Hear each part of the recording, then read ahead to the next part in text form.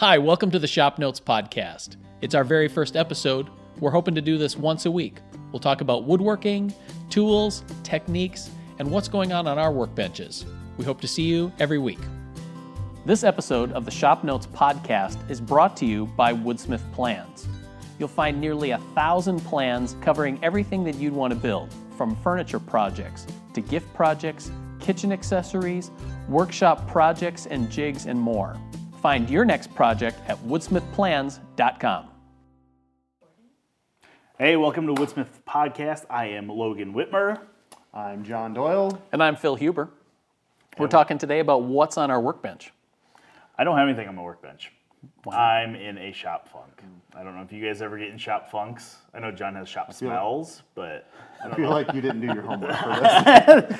No, so we've had a busy summer, kind of, and between getting the house ready to go on the market and stuff, I finished up a couple projects, left a couple unfinished, and I haven't been motivated to start anything in the shop, Or motivated to finish anything. Or motivated, true. I think that with the weather kind of changing, it's cool out now, I'm kind of getting the urge to get back in the shop. So I think here in the next couple weeks, I'm going to start on a set of dining room chairs for my house. Yeah.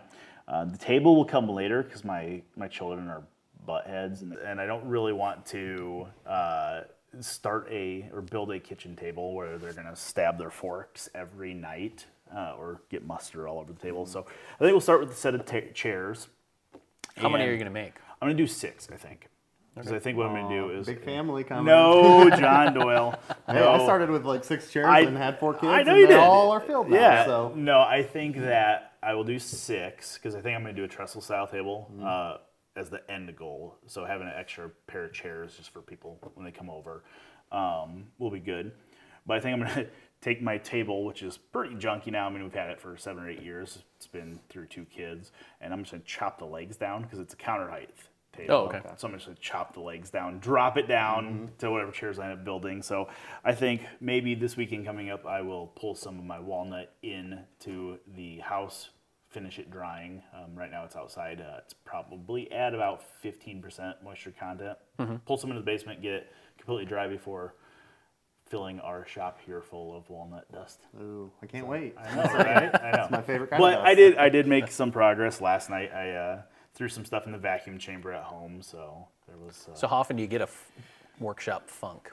Not terribly often. Yeah. I think it's just when big stuff outside of work gets going on, so we decided this summer to list our house, so there were some house projects to finish up, stuff like that.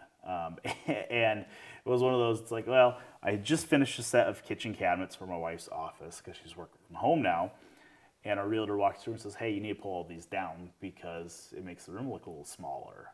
It's like, oh, I just finished those. So it's been more of, other stuff going on, just, taking up some shop time. I kind of get that way too when I finish a big project or... I'll let you know when I finish. Yeah, exactly. I have a lot of big projects that aren't quite finished. Yeah, and I do have stuff that I work on, every couple, every other night or so. I have a hardware cart from building props for a show that's been on my bench for a while. So I'm making progress on that. Whenever my son wants to go down and work in the shop, that's what we go do. Yeah. So it's kind of cool. So What about you, John? Well, I was in kind of a funk too, I guess. Yeah. After we had our live event, the Woodsmith Workshop, we were really busy with that. And the way I kind of get out of a funk is like just start with a small project that I can finish maybe in one day or one sitting or whatever. And a few months ago, I had built a laminated shop mallet for video. I think you can find that video on YouTube.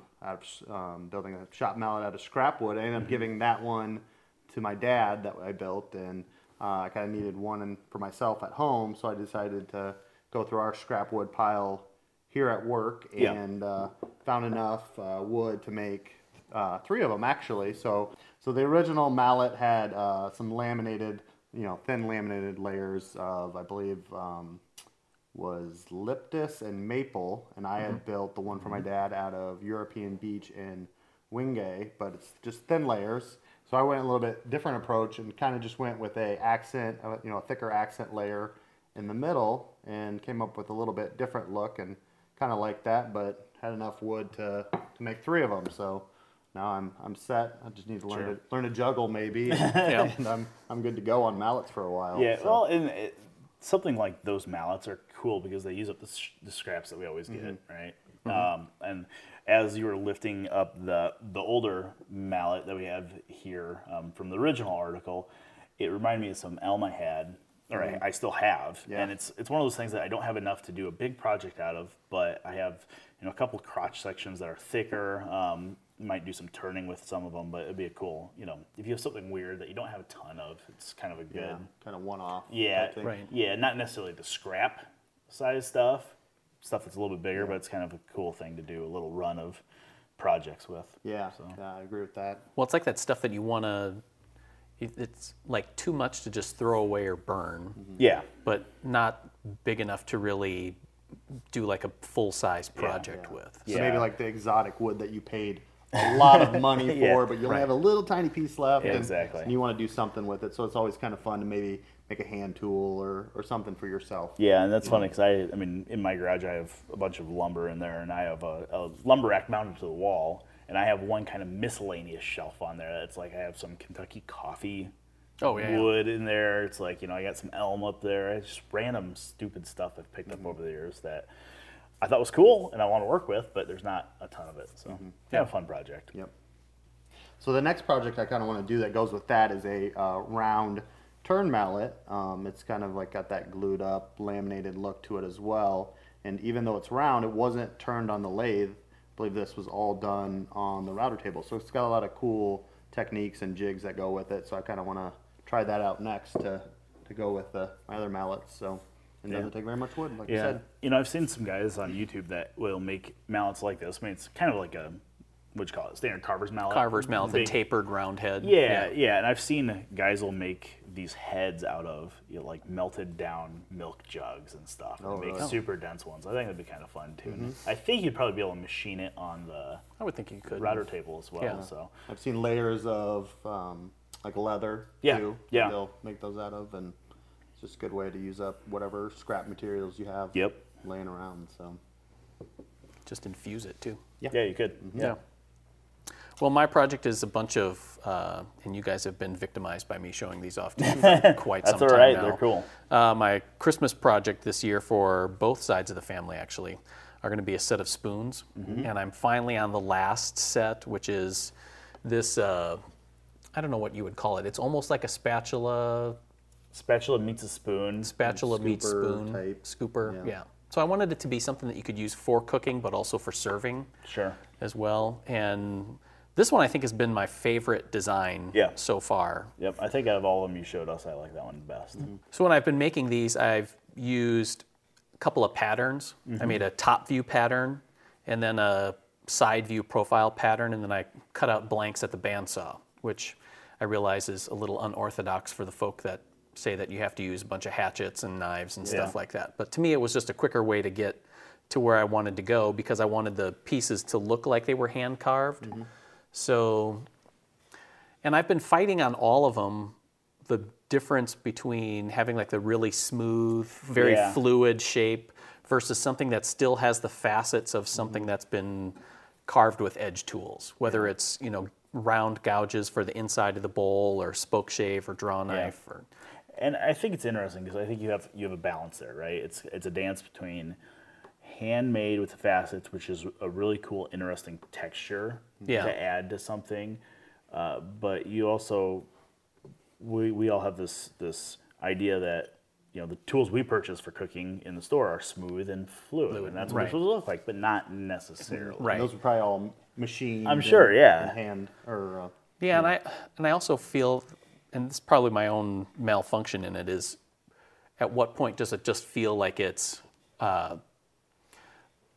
just too primitive? Yeah. Like, hey, look, I gave a third grader a knife, and this is what he came up with. I want it to look like it's skillfully carved and not just kind of hacked out.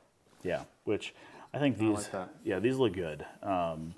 I don't know that there's anything I would personally change on the design. I like the facets. It's interesting to hold. And I think I said this last week when you brought this up. One thing I would say is if I was going to make these, which I probably am going to because I've been very inspired by your spoon carving. So I might make a few of them. I would make a couple of these, I think, that had a completely flat tip for scraping the bottom of a pan, but those would be more a cooking utensil, where you said these are dual function, Right. where they can be serving as well. Well, and I've done a few spoons in the past, and they've always been kind of a one-off.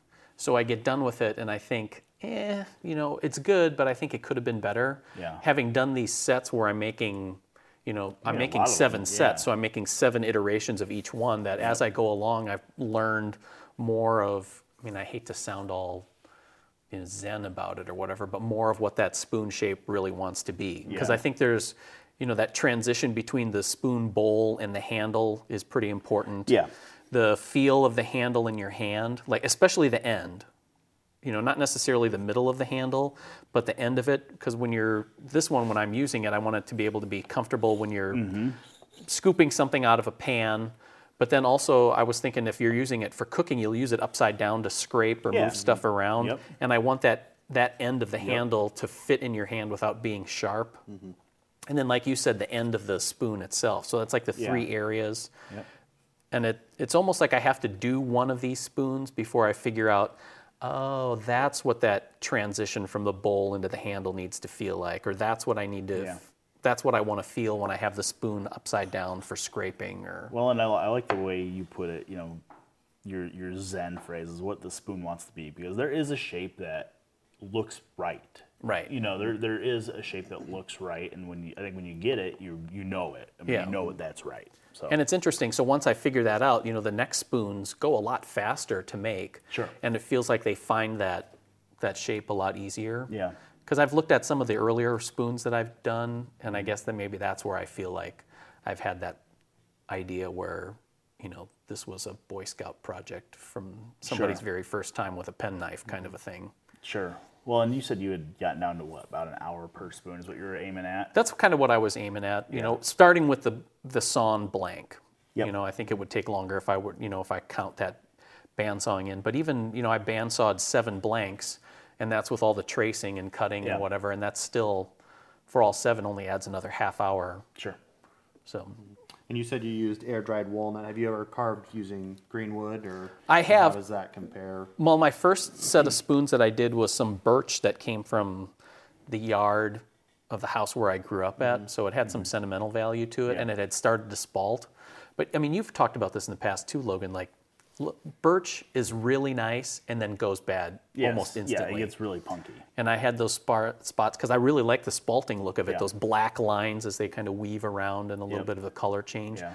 But you get to those parts where you're carving along and it's this real shimmery, it just wants to carve real nicely with tools. And then you get to the spot just past a spalt line or something, and it's like you're trying to carve styrofoam. Exactly. Yeah. And there's a couple different woods that do that. And did you do a coffee scoop out of that birch? Or what was I did. It was a coffee scoop. Yeah. That was the birch too. And I know a lot of people are like, "Oh, guys, it's spalted. You can't use that for food." It's like, not really. We eat mushrooms, right. So, Moldy bread, whatnot. yeah. And I've done some research on it, and what I found is that there's so many mold spores in the air already, that what you're encountering in spalted wood is not in any higher concentration. And usually by the time that wood finishes drying out, that when you're done using it as a spoon, the mold is either dead or inert or whatever, so it's not going to cause a problem. True. Well, hopefully next week I will have a project started. John, you should probably have some round mounts hopefully I going. can get started on the round mounts. Got to glue up a blank first, and should get started then. Yeah, and Phil, you should probably have your spoons done.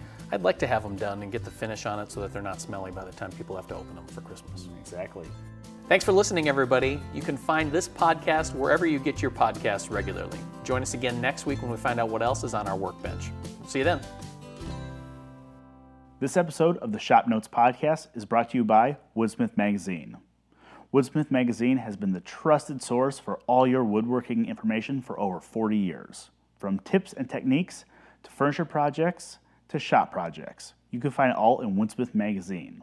Subscribe today at woodsmith.com.